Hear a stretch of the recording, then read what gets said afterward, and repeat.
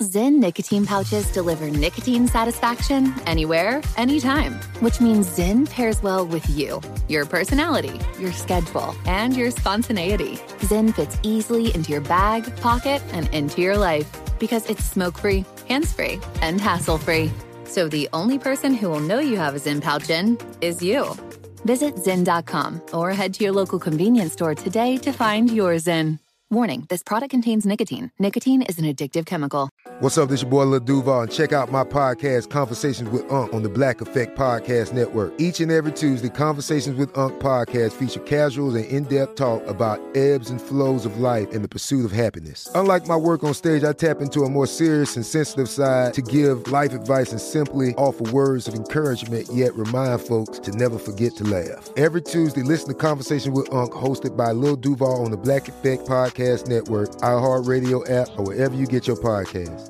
Presented by AT&T. Connecting changes everything. Enjoy all your favorite sports like never before at BetMGM. Signing up and playing is so easy. Simply sign up using code Buckeye and receive up to $1,500 back in bonus bets if you don't win your first bet. When you register with BetMGM, you can get instant access to a variety of parlay selection features, live betting options, and the best daily promotions in the business. And with BetMGM at your fingertips, every play and every game matter more than ever. Place your moneyline, prop, and parlay bets with the king of sportsbooks today. Sign up using code Buckeye and receive up to $1,500 back in bonus bets if you don't win your first bet. That's right, up to $1,500. Again, sign up using code Buckeye and receive up to $1,500 back in bonus bets if you don't win your first bet. BetMGM and GameSense remind you to play responsibly. 21 plus and present in Ohio. Subject to eligibility requirements. Rewards are non-withdrawable bonus bets that expire in 7 days. Gambling problem? Call 1-800-GAMBLER in partnership with MGM Northfield Park. That's 1-800-GAMBLER. Bean Dad, The Dress, 30 to 50 Feral Hogs. If you knew what any of those were, you spend too much time online. And hey, I do too.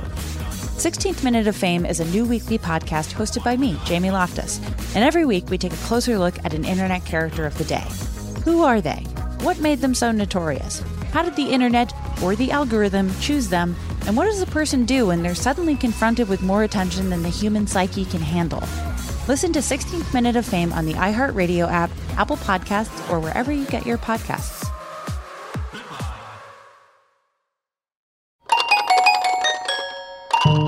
School of Humans.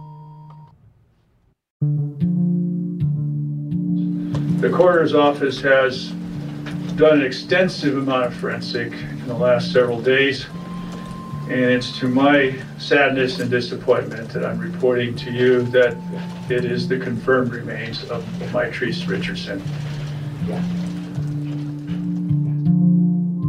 On August 9th, 2010, 11 months after Mitrice Richardson went missing, state park rangers were hiking in Dark Canyon, deep in the Santa Monica Mountains. They were looking for a marijuana grow farm that they had eradicated the year before. They found a human skeleton. The rangers were way off the hiking trails that are open to the public. They had accessed the canyon through a private residence, located on Piuma Road, where Dark Creek begins. There's a hiking trail nearby, the Backbone Trail, and it's possible to climb down from that trail into the creek bed, if you know exactly where to look. So they started down into the creek, which is more of a climb than a hike. They scaled giant boulders, navigated through steep and jagged terrain, and hacked through thick foliage, sharp thorns, vines, and poison oak. They found several items of clothing: a pink belt, a black bra, a pair of blue jeans. This was the same clothing that Mitrice Richardson had been wearing when she was released from the Lost Hills Sheriff's Station almost a year earlier and started wandering through the dark, alone. The team marked the clothing's location and then continued their hike. They started down the south side of the creek bed, and that's when, at around 1 p.m., the supervising ranger saw a human skull and a leg bone. He also saw tufts of hair, which the ranger believed to be African American. The ranger's cell phone wasn't working, so he radioed in to the dispatcher and used his handheld GPS device to give them the exact coordinates of the team's location. This was only the first in a long line of missed calls that day. Miscommunication was a theme that would continue as the afternoon turned into evening, and Mitrice's family waited at the scene, desperate for answers. I'm Catherine Townsend. This is Hell and Gone.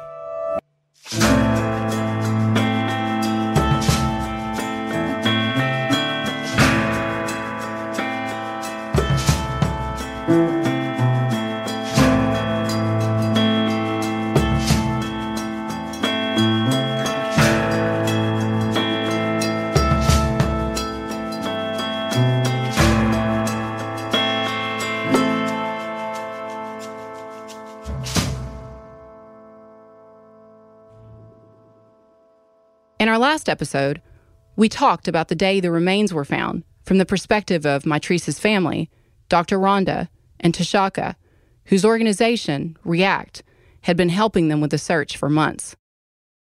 But now, we want to take a look at that day from the perspective of the police and the coroner. A lot of what happened that night is contradicted and disputed, so much so that the Los Angeles County Office of Independent Review did a full-fledged report. In 2012, they produced a 55-page report.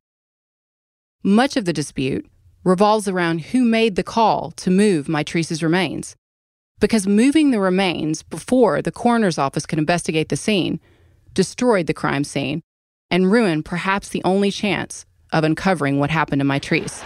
It's not something that happens in a manner where you have past practices that allow you to do things better. This is Lee Baca, sheriff of Los Angeles County at the time, at a press conference, talking about some of the report's conclusions. Because that persistence always leads to a better solution than to just stop. This press conference audio isn't the best, so we're going to walk you through some of the conclusions that were made by the Office of Independent Review. After the remains were found, it was immediately clear that law enforcement personnel knew that this could be Mitrice Richardson. This was, potentially, a high-profile incident. The search and rescue team from Lost Hills drove to the Piuma Road address where the team had started their hike. They set up an incident command post there. Meanwhile, the Lost Hills station notified the two detectives with the LA County Sheriff's Department's Homicide Bureau who had been put in charge of Mitrice's case, Dan McElderry and Kevin Acevedo, that the remains had been found. Chuck Knowles and Steve Iguchi were the LAPD detectives who had been investigating Mitrice's case. Their contact numbers were on the bottom of the missing posters, and they were the detectives who had interviewed Mitrice's family. But they were not the ones at her crime scene.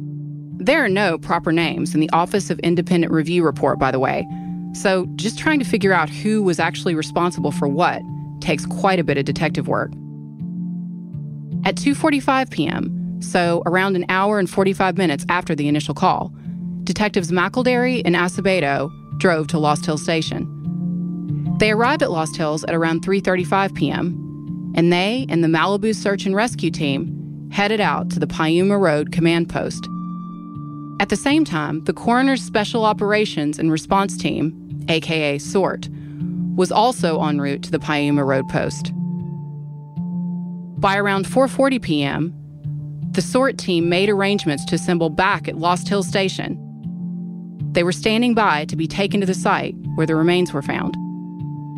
A helicopter airlifted McElderry and Acevedo from the Lost Hills Station. They were at the crime scene by 5:20 p.m. I'm calling it a crime scene because as a licensed private investigator and journalist who has covered true crime for years, I know that all suspicious deaths should be treated as homicides until proven otherwise. And securing that crime scene until the coroner arrived should have been everyone's absolute priority. Coroner's personnel were told that they would be airlifted to the body shortly, so they waited. At the site, detectives made their way to the remains. McElderry and Acevedo saw a skull, a skeletal leg, and a pelvic bone lying about 40 feet to the south of the drainage, partially obscured by twigs and leaves. One of the detectives took photos of the remains with his cell phone. They then searched the area for any additional evidence and walked to the GPS coordinates where the items of clothing had been found. Later, Mitrice's mother, Letice, would question the accuracy of those GPS coordinates that were given to them by the detectives. Some of Mitrice's family members pointed out that although the terrain was rough, the GPS coordinates were physically not far from nearby homes. The clothes were found about 1,000 feet from the house where detectives began their hike. The belt was found about 500 feet from the house. These coordinates would become crucial later when other investigators and family members tried to retrace the detective's steps. After dropping off the detectives, the helicopter was supposed to pick up the coroner's office personnel. But the pilot got a distress call. 2 teen hikers were stuck halfway up a cliff in a canyon. At 5:43 p.m., the helicopter flew there, then picked up the stranded hikers and returned them to the trailhead. The helicopter was then due to fly back to Lost Hills to pick up the coroner's office personnel. But when they were just a few minutes out, they got another call. This time, a female hiker had fallen off a cliff in another canyon. So they rerouted, dropped a paramedic down to treat the teen for suspected fractures, and then flew her to a hospital in Pasadena. After dropping the injured hiker off at 7:03, the pilot flew back to the Lost Hills station. But by now, the pilot, who had 30 years of experience, by the way, knew that they were running out of daylight and out of fuel. The pilot later said that he did not have enough fuel to fly to the Lost Hills station, pick up the coroner's team, drop them off to view the remains, and then get everyone safely back out. Exactly what happened next is in dispute, and a lot of it sums up what was going on with the investigation in general. Perhaps the most important was the series of cell phone calls that took place between the homicide detectives who were in Dark Canyon, their lieutenant, and the coroner's office personnel back at the command post. Then, as it is now, it was hard to get reception, so police said that a lot of the calls were dropped. While this was going on, the marijuana reconnaissance team made the call they were getting out. So they hiked out at around 6 p.m. This left the search and rescue personnel and the homicide detectives. At around 8 p.m., the LAPD homicide detectives made a critical decision that would change the direction of the case forever. Because that's when detectives McElderry and Acevedo decided they were taking the remains out. Law enforcement teams have been known to stay overnight with remains. Why not this time? According to the report, the homicide detective said he thought about leaving the remains overnight, but said that, quote, he did not know whether someone had noticed the activity and could possibly come into the canyon overnight and disturb the scene. The detective was also aware that there were teeth in the upper jaw of the skull, making identification possible, and was concerned about losing critical evidence, end quote. He later said that he believed that people being in the area could attract wildlife overnight, which could damage the crime scene. The homicide detective said he believed he had permission to move the remains, but the coroner's office disagreed. According to the Office of Independent Review report, the coroner captain said that the detective told him that it was getting dark and, quote, he wanted permission to move the bones or remove them without us actually going in and being able to help them with it or conduct any kind of scene investigation, end quote. The captain also said that the detective had told him, quote, he told me that he saw only a skull and pelvic bone and leg bone. He believed that the rest of the remains had been washed down into that location and that animals had scattered the rest of the remains and that we would probably not be successful in any subsequent search of the area to find anything additional, end quote. This is an extremely bizarre statement for a homicide detective to make. He has just arrived on the scene, and before any forensic testing has been done, he decides that they won't find anything else. But when they lifted the pelvic bone out of the debris, they saw something else. A large portion of the skeleton still intact that had not been previously visible.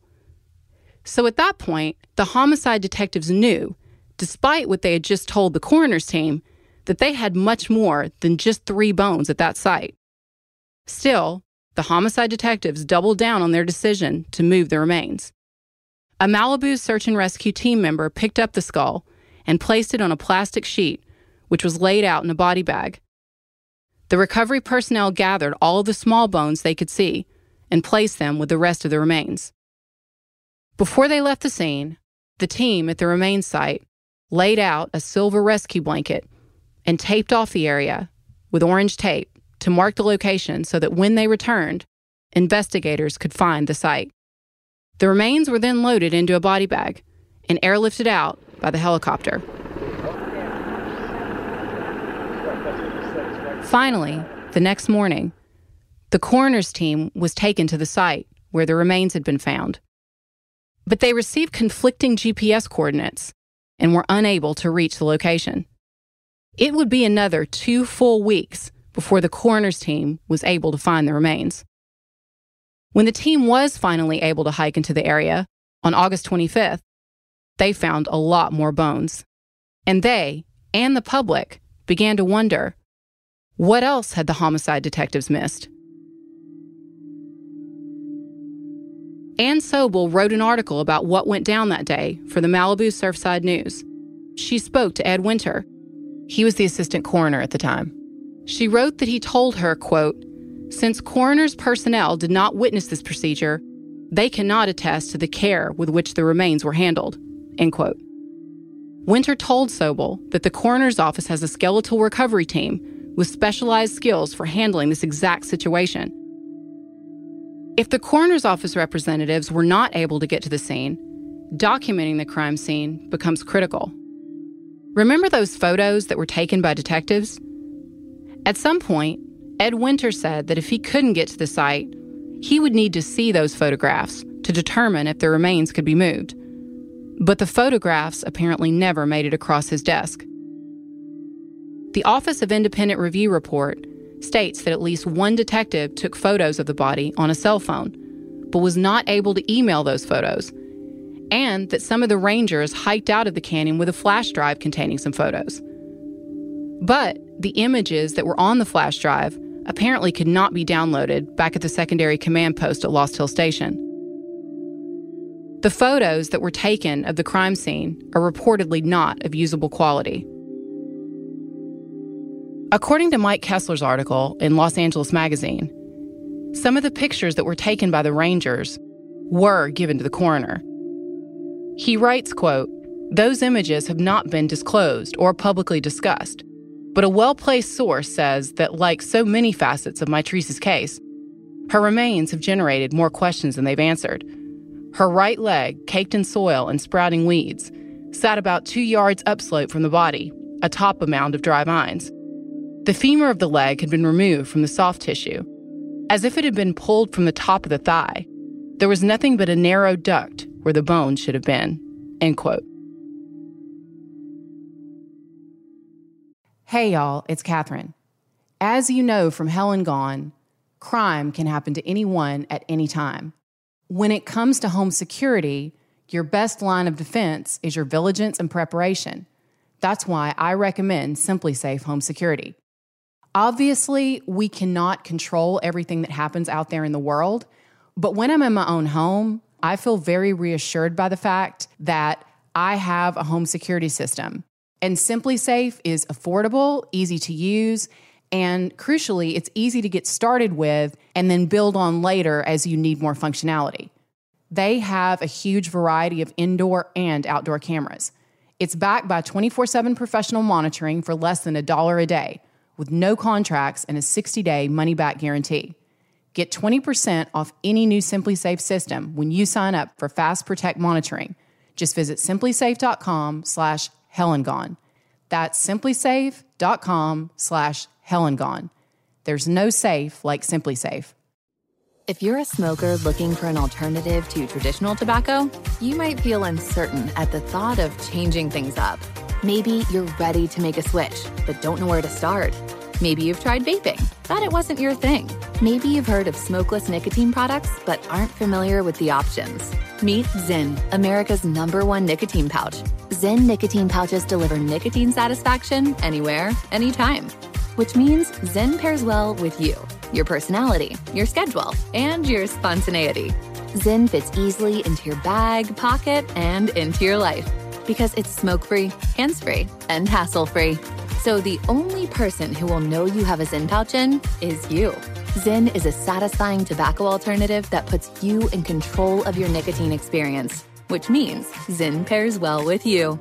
Visit Zyn.com or head to your local convenience store today to find your Zyn. Warning, this product contains nicotine. Nicotine is an addictive chemical. Enjoy all your favorite sports like never before at BetMGM. Signing up and playing is so easy. Simply sign up using code Buckeye and receive up to $1,500 back in bonus bets if you don't win your first bet. When you register with BetMGM, you can get instant access to a variety of parlay selection features, live betting options, and the best daily promotions in the business. And with BetMGM at your fingertips, every play and every game matter more than ever. Place your moneyline, prop, and parlay bets with the king of sportsbooks today. Sign up using code Buckeye and receive up to $1,500 back in bonus bets if you don't win your first bet. That's right, up to $1,500. Again, sign up using code Buckeye and receive up to $1,500 back in bonus bets if you don't win your first bet. BetMGM and GameSense remind you to play responsibly. 21 plus and present in Ohio. Subject to eligibility requirements. Rewards are non-withdrawable bonus bets that expire in 7 days. Gambling problem? Call 1-800-GAMBLER in partnership with MGM Northfield Park.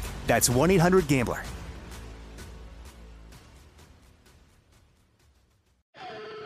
Bean Dad, The Dress, 30 to 50 Feral Hogs. If you knew what any of those were, you spend too much time online. And hey, I do too. 16th Minute of Fame is a new weekly podcast hosted by me, Jamie Loftus, where every week I take a closer look at an internet character of the day. Who were they? What made them so notorious? Why did the internet choose them? And what does a person do when they're suddenly confronted with more attention than the human psyche can handle? I'll be talking to internet historians, experts, and yes, the main characters themselves to get a fuller picture. Because I think that even outside individual experiences, a character of the day tells us something about how the internet worked at that time and how the attention economy developed into the freaky three-headed dragon it is today.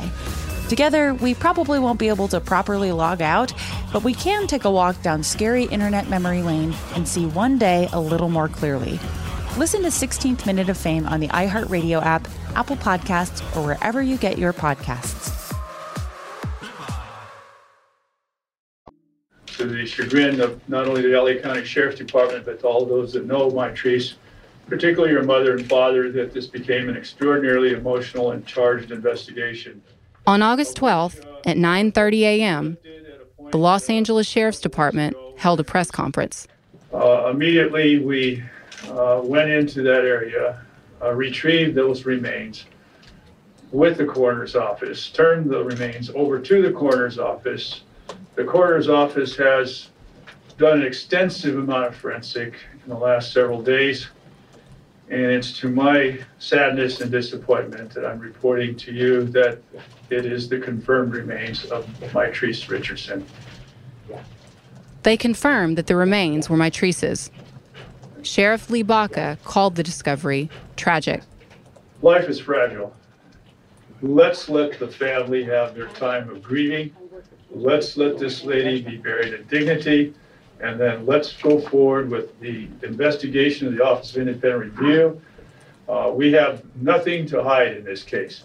The point is there's a lot of factors beyond just the Sheriff's Department that need to be explained. At the end of Baca's statement, journalists started yelling out about Michael Richardson. Michael is Mitrice's father, and he had told journalists that he hadn't been informed that the remains were Mitrice's until minutes before the press conference. Baca responded that the coroner had given him a call. But when they brought it up again, things got heated. Am I missing the point here with you? Yeah. I just get informed a half an hour ago.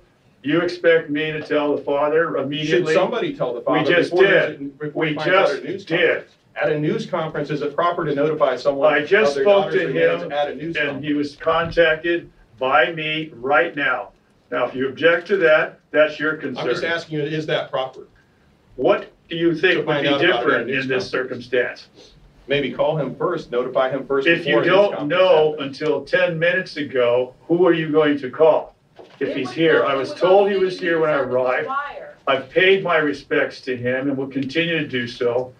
I don't understand the purpose of your question. Usually they notify family members before they board a news conference. Ed Winter of the Los Angeles County Coroner's Office estimated that Mitrice's remains had been at that site for 6 months to a year. We conducted the pathological exam, preliminary, also with an anthropologist yesterday and the odontologist yesterday evening. The cause of death is deferred at this time. It is an ongoing investigation, and as soon, if we can give causes with mode, manner, and cause of death, we will do. How likely is it you'll be able to pinpoint a cause of death? Don't know at this time. That is in the hands of the pathologist and the anthropologist. We did not find anything obvious at this time, but it's a long process. Was other evidence found at the scene which is in... Steve Whitmore, the Community Information Officer for the Los Angeles County Sheriff's Department, took a few questions near the end of the press conference. But that's not an area you can walk to, is it? I'm sorry, what area? The area where the remains were found. No, you can walk to it. The only way you can get to it or helicopter in. But I mean, can you get there on foot is what I'm saying. Yes, you can, but there's no, as far as I know, there's no identifiable trails. You have to hack your way through. So it's unlikely she got there on her own. Once again, we don't want to speculate on that, but I will tell you this, homicide is going to continue the investigation. They're going to try to figure out if they can, which we probably, it's likely can never do, but they're going to try to figure out how she in fact got there. So that is something, this is not closed, this is still open, and that's what they're going to do. Right. We do not know, it's likely that we can never find out exactly how she got there, but they're going to do their very best to figure that out. So that is still under investigation, and it's still going to be looked at. Thank you. Sheriff's officials were quick to say that they saw no signs of foul play. But according to the LA Times, they also said that they did not believe that Mitrice fell to her death. This doesn't make sense. In these strange set of circumstances, how could they immediately conclude that there was no sign of foul play?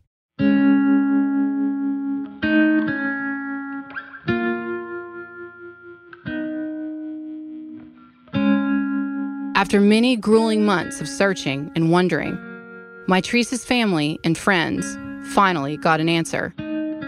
However, it was not the sigh of relief they were all hoping for. Rhonda says that they had to demand that police take them to the site where Mitrice was found. They eventually agreed, so they went down to the site with Malibu Search and Rescue and Sergeant Tui Wright. So when we go down to the creek bed, if you go to the left, there's this little mound, and her thigh bone actually was found on that little mound. So there's a little mound there, and it's taped off with the yellow tape, right? Mm-hmm. No, it was the orange tape, sorry. And so, but then on to the left, there's this little gully, right? And so while all the other search and rescue people went to where the orange tape was, Tui went to the gully. So I followed him because I don't trust his ass. So I followed him. So it's just me and him standing around. I said, Tui, how come you're right here and everybody else is over there? And he goes, I don't know. And I was like, well, what's going on? He goes, well, this is where her body was found. And I was like, well, why are they over there? And he said, I don't know again. And then I said, well, why are you here? And he goes, well, this is where she was. And I said, how do you know? And he said, because I found her body. That's strange. And I was like, Tui, I thought the Rangers found her body. And then he just gave me this look, and we kind of had this moment of staring. And then he called everybody else. Hey guys, come over here. This is where her body was. Extracting Mitrice's remains was a coordinated effort among LAPD coroners, medical examiners, and police with the LASD and LAPD. And depending on jurisdictions, there are different processes for extraction. The LAPD coroner's office is the biggest coroner's office in the country. Until recently, it even had a gift shop. So a lot of reporters shared my surprise that the coordinated extraction of Mitrice's remains ended up this disorganized. My name is Sally Aiken, Dr. Sally Aiken, and I am a medical examiner and forensic pathologist. We talked with Sally Aiken, the president of the National Association of Medical Examiners, about process and procedure for extraction. When you're dispatched to the scene and there are remains there, who decides when the remains should be moved? So it depends on the jurisdiction. So every death investigation system in the United States has laws that they're subject to. So it really depends on how those laws impact the office. But in my state, the body more or less belongs to the medical examiner or coroner. So that's considered our jurisdiction. So some of the things around the body at the scene, like things in the home or things outdoors, are part of the death scene investigation performed ordinarily by law enforcement. But the body is under our jurisdiction. So in my office, we determine when a body's moved and arrange for it to be moved and package it appropriately. And is that something you would tell the police? So if we're talking about a homicide, the police would inform us that they have a potential homicide victim at a location, and they may process parts of the scene around the body, but they leave the body to us. So we get contacted, come to the scene. We package the body and label it appropriately and have a transport team that moves the body to our facility. So in the case of the homicide, I'm there labeling the body, making sure we've collected trace evidence appropriately at the scene, which might be things like touch DNA that you might do at the scene instead of during the autopsy, and then package the body in our transport. Moves it. It's packaged in a body pouch with an evidence tag, and that comes to our facility, which is secure, obviously, and then the evidence tag is not broken till autopsy. So there's a really specific protocol for how everything needs to be moved and tagged. Yes, just to make sure that it's done appropriately so that we can verify that's done correctly.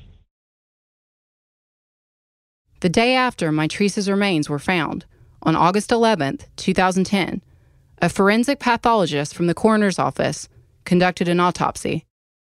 Here's what they found.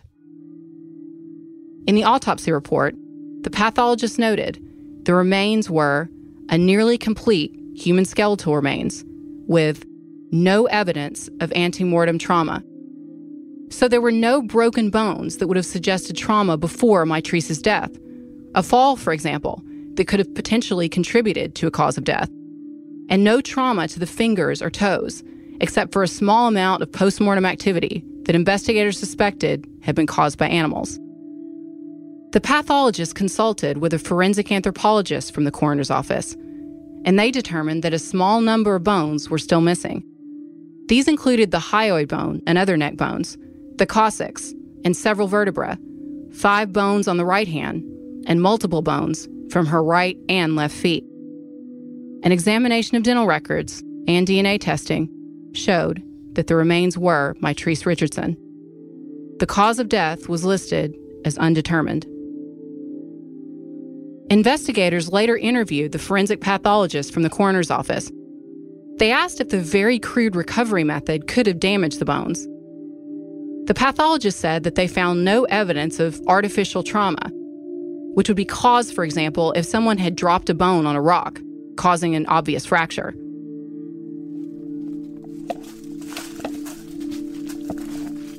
On August 25th, 2010, 16 days after the discovery of the remains, the coroner's team, a coroner canine unit, Malibu Search and Rescue, and the homicide detectives hiked again into Dark Canyon to conduct another search for remains.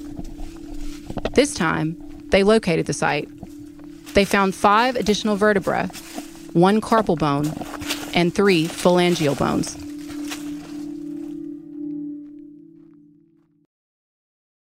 Mitrice's family was growing increasingly frustrated at what they viewed as the sheriff's department's stonewalling. They asked for help from Clea Koff. Clea is a forensic anthropologist who has extensive experience investigating forensic evidence of war crimes and genocide. She agreed to help Mitrice's family. On Saturday, August 21st, 2010, Mitrice was buried in Inglewood Cemetery. This is the day that we heard about at the cemetery from Dr. Rhonda. Before Mitrice was laid to rest, Clea observed what she believed to be some irregularities. She was shocked to discover that Mitrice's clothes were inside the body bag, and none of them appeared to have been tested. Here's Rhonda, again, explaining what it was like.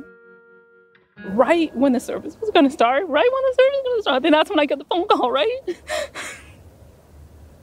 Her body had not been analyzed. Her clothing were in the body bag.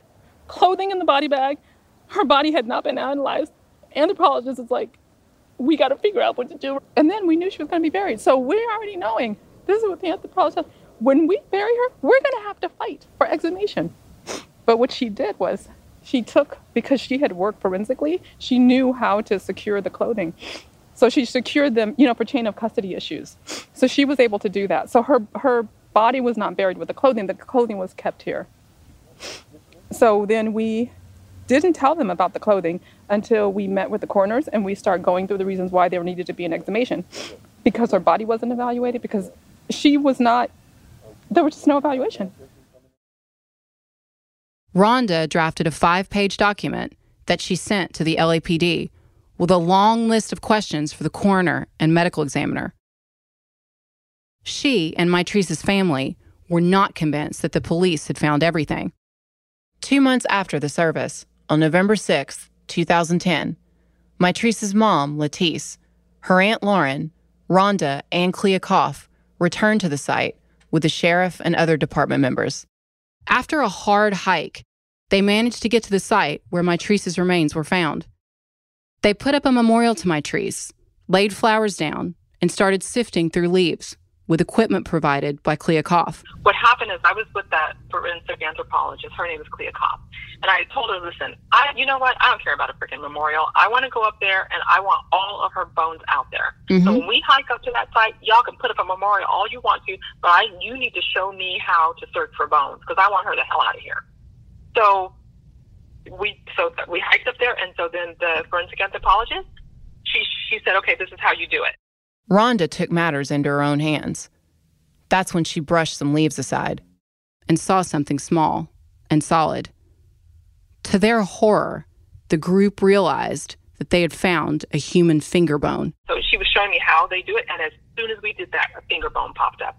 And then she was like, shit, we got to get out of here. So then we had to call the search and rescue, found a bone, and that's when they airlifted out of there. They immediately turned the bone over to the sheriff's department personnel, who delivered it to the coroner. Later testing would confirm that the bone was a match to Mitrice. And then they came back and they retrieved bones, and I think they had to come another time. I think they were out there 3 times, the first time and 2 other times that it took them to retrieve all of it. So actually, if you guys hadn't done that, who knows if they would have found the other bones at all? No, they wouldn't have went up there again. Mm-hmm. I mean, that's unbelievable in itself. And they would have just said that the animals got her or something like that.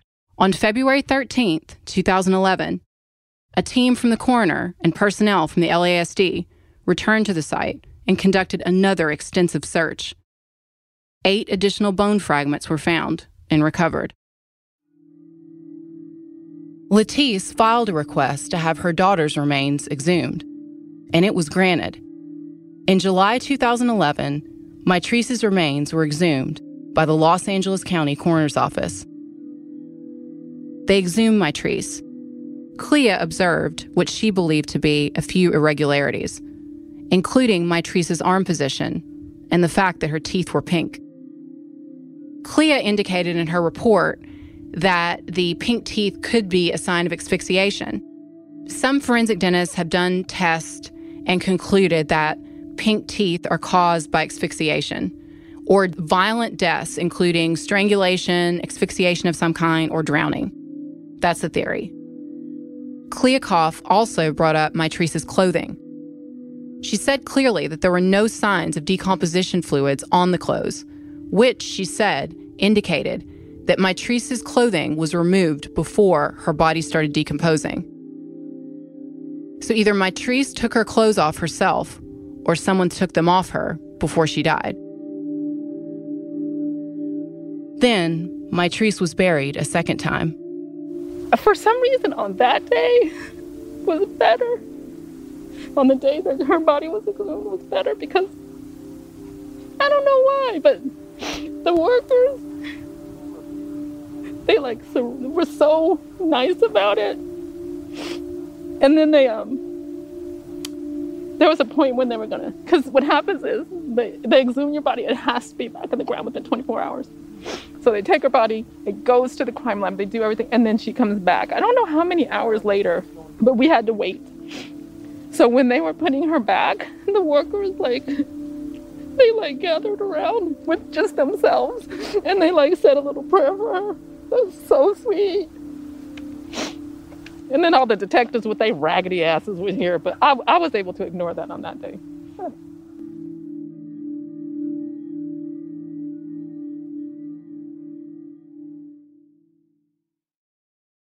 The journey to a smoke-free future can be a long and winding road. But if you're ready for a change, consider taking Zyn for a spin. Zyn nicotine pouches offer a fresh way to discover your nicotine satisfaction. Anywhere, anytime.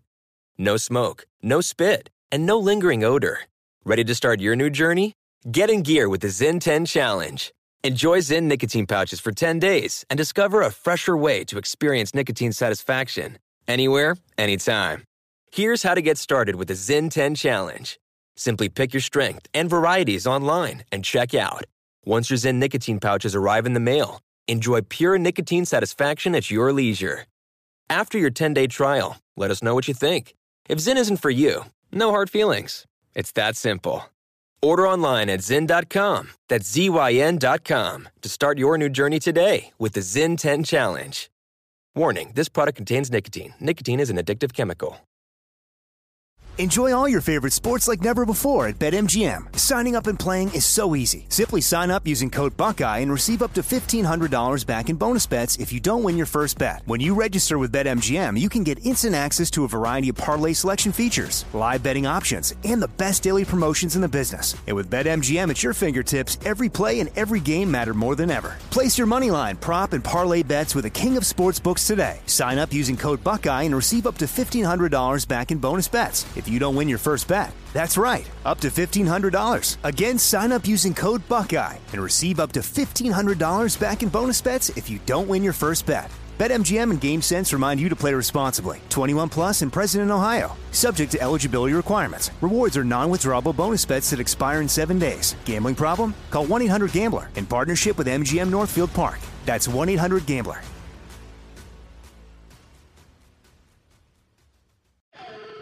Bean Dad, The Dress, 30 to 50 Feral Hogs. If you knew what any of those were, you spend too much time online. And hey, I do too. 16th Minute of Fame is a new weekly podcast hosted by me, Jamie Loftus, where every week I take a closer look at an internet character of the day. Who were they? What made them so notorious? Why did the internet choose them? And what does a person do when they're suddenly confronted with more attention than the human psyche can handle? I'll be talking to internet historians, experts, and yes, the main characters themselves to get a fuller picture. Because I think that even outside individual experiences, a character of the day tells us something about how the internet worked at that time, and how the attention economy developed into the freaky three-headed dragon it is today. Together, we probably won't be able to properly log out, but we can take a walk down scary internet memory lane and see one day a little more clearly. Listen to 16th Minute of Fame on the iHeartRadio app, Apple Podcasts, or wherever you get your podcasts. I'm Tamika D. Mallory. And it's your boy, my son, the General. And we are your hosts of TMI. New year, new name, new energy, but same old us. Oh, yeah. And catch us every Wednesday on the Black Effect Network, breaking down social and civil rights issues, pop culture, and politics in hopes of pushing our culture forward to make the world a better place for generations to come. But that's not all. We will also have special guests to add their thoughts on the topics, as well as break down different political issues with local activists in their community. If you like to be informed and to expand your thoughts, listen to TMI on the Black Effect Podcast Network, iHeartRadio app, Apple Podcasts, or wherever you get your podcasts. That's right.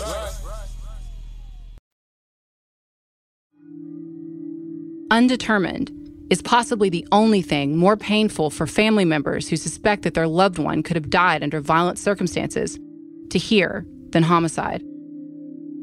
Because with undetermined, they're in limbo. So how did Mitrice die? Possibilities suggested by the police include anaphylactic shock brought on by poison ivy exposure, which is extremely rare, or a rattlesnake bite, which 1 or 2 people per year die of in California. There were no broken bones or signs of any kind of animal attack. And if Mitrice did have some sort of allergic reaction or snake bite, why would she take her clothes off? Why were her shoes and underwear missing? Many people close to the case found the fact that the body was only partially mummified after 11 months of exposure strange as well. Could Mitrice's body have been kept somewhere else, maybe inside, and then moved to the location where it was found at a later date? Mitrice's family also finds it odd that her hyoid bone and other bones in the neck that could have shown signs of strangulation were among those that were not found.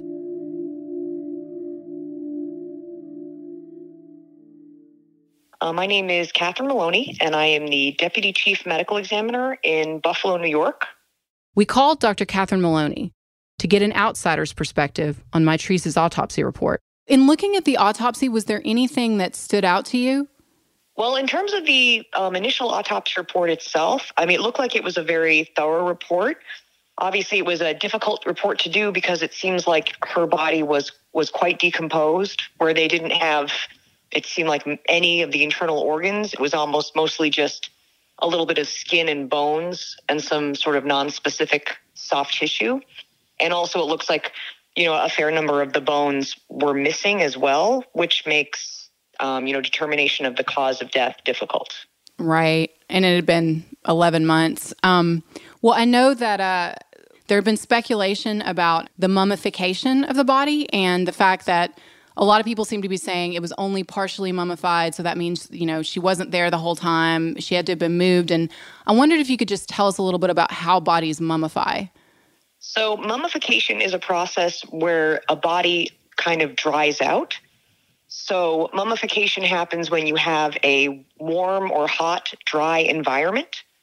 So if there's moisture around or a lot of moisture, a body will not mummify. And I know she was in a canyon, or I think they sometimes get spring water, probably from, I don't know if it's from melting snow or something like that. So that may have interfered with the mummification process. And it also depends what type of exposure there is, to animals. And if there's any type of, moisture, it depends how much it might have rained, or if there were trees or leaves covering her that would have kept her body damp, that can kind of delay mummification as well. Let's say like a leg or an arm or something was under a pile of leaves, or if it was buried, could that have caused it not to mummify that part of the body? Yes. So if there were portions of her body that were under, kind of damp leaves or other debris, that would have prevented that part of the body from mummifying. Because really for mummification, you need to have warm, dry environment. So in response to the mummification theories, Dr. Maloney said that it would have been possible for Mitrice to have remained in the elements for that long and only been partially mummified. We also asked Dr. Maloney about some of the other working theories of the case, including asphyxiation. And I know that we've had some of the other working theories about the case have been things like asphyxiation and, we know she had asthma, so could she have had some sort of a fatal asthma attack, possibly also strangulation. And I just wondered, is there anything in the evidence that indicated any of those things? Well, in terms of asthma and an asthma attack, her internal organs are gone, which means her lungs are gone. So it basically would be impossible to prove if that happened or did not happen. In terms of a strangulation, it would probably also be very difficult because most of the bones of the neck are missing. They describe in the autopsy report, they have a few of the vertebrae. So those are the spinal column that they identify in the neck. But otherwise, it sounds like the neck structures themselves are gone. So people talk about like the hyoid bone potentially being broken in a strangulation, or the other neck structures that are soft tissue, so muscles that would have hemorrhages and things like that are obviously gone as well. So a strangulation in this case would be very difficult to identify and very difficult to prove. Is the hyoid bone still around? I mean, could it still be out there somewhere buried? It's definitely possible the hyoid bone is still out there. And so this becomes part of the issue when you have skeletonized or partially skeletonized remains. It's really critical to have an experienced anthropologist or a team of anthropologists go to the scene to basically excavate the body, because it's very easy for people who aren't trained in identifying bones and identifying the areas where bones are found. It's very easy for those people to miss bones or potential pieces of evidence. So, for example, when we've had cases with skeletonized remains or partially skeletonized remains, we have had a team of anthropologists go and they basically chart out the area. So they'll put down, strings and sticks, and they'll make a grid, and they'll go through each area of the grid and sift through the dirt, like literally get like a giant sifter and sift through the dirt to make sure they're not missing anything. And then they'll identify where the bones are, and then they'll diagram exactly where each bone was found. So you can get a sense of how the person's body was lying, in the ground. Was it partially buried? Was it head down? Was it feet down? Was it face down? Was it on its back? So information like that can be critical to a forensic pathologist. And that's why it's really the most information that could be obtained in a case like this, unfortunately, where the remains are really skeletonized, are the scene itself and how the body's kind of laid out, and then getting all those bones so you can, examine every single one of them. Unfortunately, this did not happen in Mitrice's case. And I mean, obviously in this case, there's another issue because there was an argument between the sheriff's department and the coroner. The sheriff's department made the decision kind of against the coroner's, advice or knowledge to just pick everything up and put it in a helicopter and move it, which I guess, after that, it becomes probably really hard to figure out what happened. Yeah, this situation is really unfortunate and would have made it very difficult for the forensic pathologists involved and the medical examiner or coroner involved to determine the cause of death. And it's nothing, it happens in our jurisdiction too. The police are trying to help, or they think, I'll just scoop the stuff up and transport it, and then you guys don't have to come, or you can't come, in an area where it's difficult to go. And, a lot of times too, it'll happen, like it'll be starting to get dark, and the police will say like, oh, well, we can't, it's getting dark, we have to move these remains, we can't leave them overnight in the dark. And what our anthropologist always says, especially with skeletonized remains, it's like, these are skeletonized remains. That means they've been here for, weeks, if not months, maybe years. They can wait one more night, in terms of them just lying there. And we can do this in the morning when we have daylight, when everyone's rested and everybody's fresh. We've done that on more than one occasion where we basically said, put up a tent, put up some tarps, make sure that the road to this area is guarded, or if you can, have someone wait to guard the remains so nothing happens to them. And then first thing in the morning, we'll have our team come, we'll have daylight, we'll be able to see what's going on, and then everyone can sort of do their job.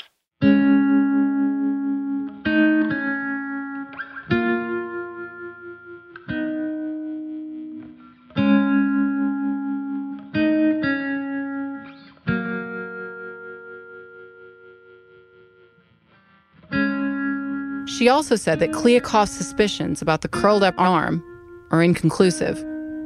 But it's hard to say because we don't know the original position the body was found in. And in terms of DNA evidence on hair, Dr. Maloney said that most of that would have most likely been destroyed. With the sun and the heat and time, DNA would almost certainly not survive. And testing DNA on clothing is particularly difficult. Labs only accept small fibers. A whole shirt, for example, can't be tested. Yeah, no, I think that the lows that night were in the 60s, so it wasn't particularly, it's California, September. It does get a little chilly at night up there, but not, I don't know if it's possible to die of exposure at, temperatures in the 50s. Maybe if you got wet.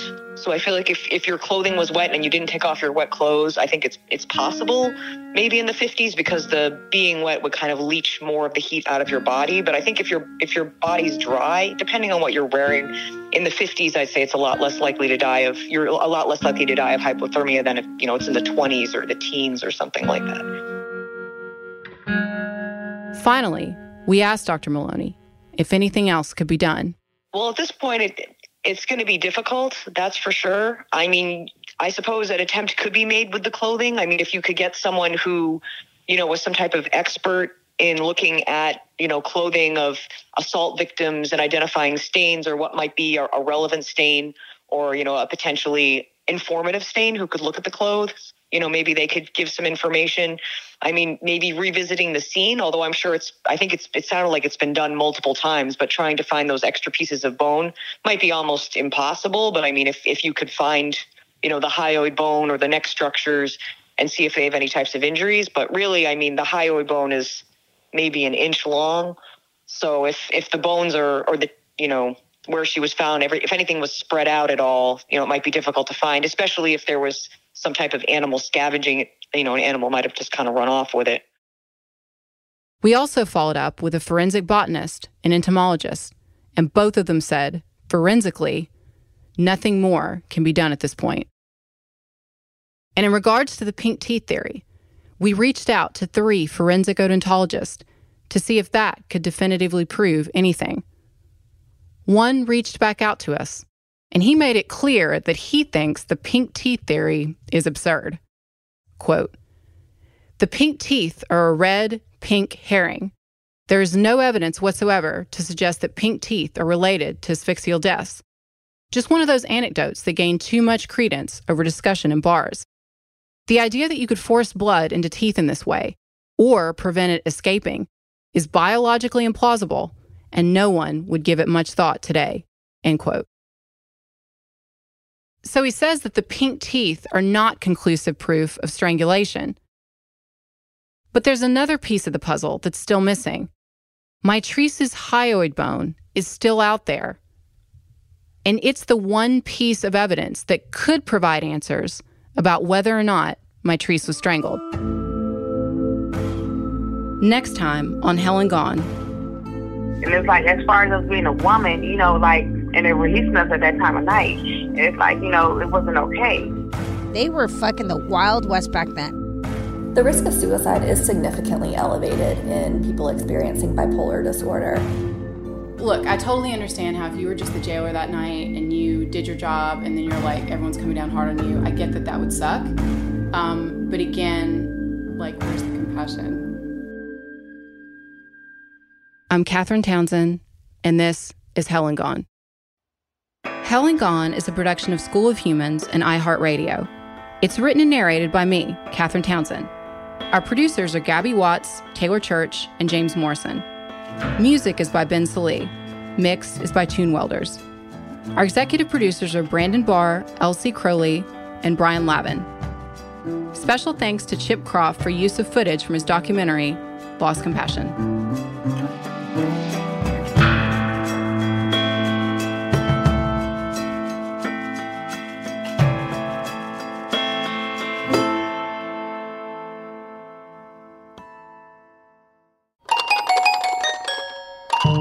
School of Humans.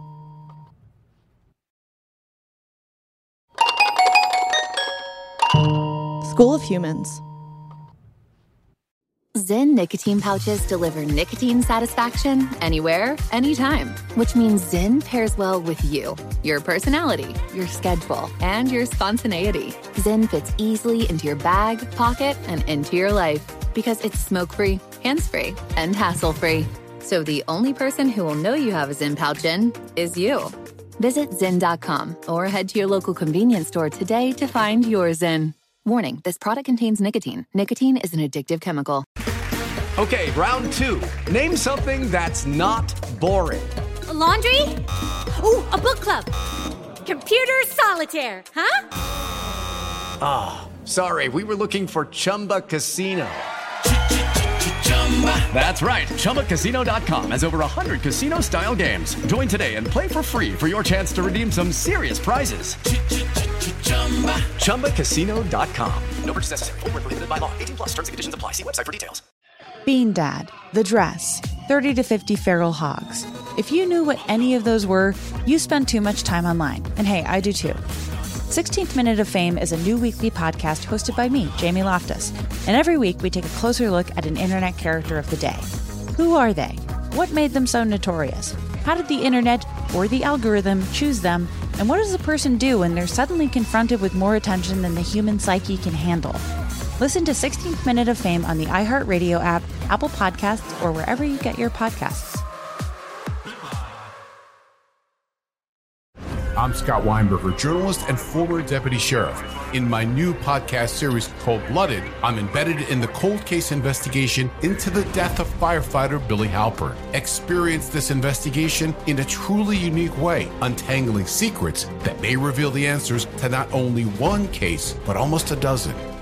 Listen to Cold Blooded, the Apollo Gym Murders on the iHeartRadio app, Apple Podcasts, or wherever you get your podcasts.